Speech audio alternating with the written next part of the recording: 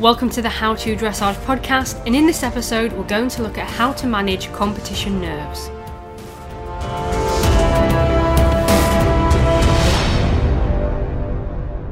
Now, when competing, nerves can get the better of you, and unfortunately horses are very sensitive to their riders and can quickly pick up on feelings of tension. And all too often this is reflected in your performance in the arena, and it can lead to disappointing scores. So in this podcast we're going to look at some helpful advice and how you can manage your competition nerves. So firstly, you need to ask the question, why compete? Because before you can conquer your nerves, it's important to understand why you're competing at all. Now, one good reason for putting yourself through such trauma is that competition presents an opportunity to have your hard work assessed by a qualified and experienced dressage judge. The feedback you're provided with on your score sheets should highlight areas that are good, as well as pointing out aspects of your horse's training that needs more development. So your score sheets can be used as a useful training tool and can form the basis of your regular lessons. Now, some people compete with the sole goal of winning money and prizes, or to accumulate grading points to increase the value of their horses, but many do so purely for their own enjoyment. Now, whatever your motivation is for competing, it should be fun. So try to forget about everyone else and just concentrate on yourself and your horse. If you do your best and your horse tries hard, you're a winner whatever the result. But here are some tips to help you control your nerves and deliver your best performance. So before you even enter a competition, a good bit of advice is to ride through the test under the eye of your trainer and ask for an honest critique. Because if you struggle to produce a competent performance at home, within familiar surroundings and without the effect of your nerves, you won't fare any better under the stress of competition. Another good tip is that you should be riding at home at least one level above that which you choose to compete. Because if you know that your horse can comfortably perform everything required of the test, then you won't feel as nervous on the day.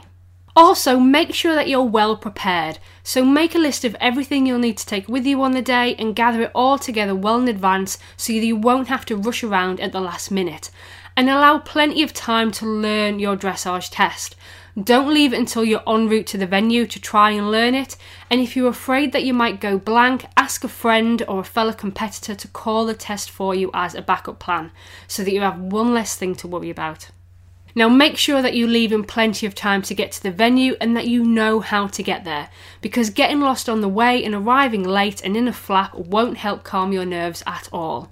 And if you're not familiar with the venue, give yourself plenty of time to find your way around and to get your horse tacked up and warm up. So get to the venue early, have a drink, watch a few other people riding their tests before you start to get organised. And it's a good idea to allow a little longer to work in than you would at home, because many horses are distracted and excited by unfamiliar surroundings, and an extra 10 minutes will allow your horse the time to relax and settle and get to the job in hand.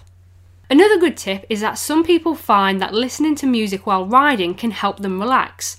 And there is no reason why you can't listen to your favourite chill out tunes through headphones while you work in. But do remember to remove your device before you ride your test. And also make sure that you remember to breathe, because taking slow, steady breaths can really help to slow your heart rate and relax your muscles whilst keeping them supplied with the oxygen they'll need to function at their optimum.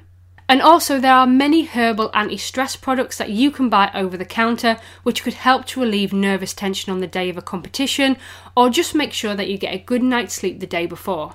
However, do remember to set your alarm clock just in case the remedy you choose is particularly effective and you oversleep. So to wrap this episode up, don't let competition nerves ruin your performance. Make sure that you're well prepared, get to the venue in good time, and ride down that centre line securely in the knowledge that the requirements of the test are well within you and your horse's capabilities. And above everything else, just make sure that you have a good day. Now, if you struggle with competition nerves, or if you've got any other tips that you would like to share, please do so in the comments box. Now, you can leave that comment at the bottom of the blog post, at the bottom of a YouTube video, or on any one of our other social media platforms, Facebook, Instagram and Twitter.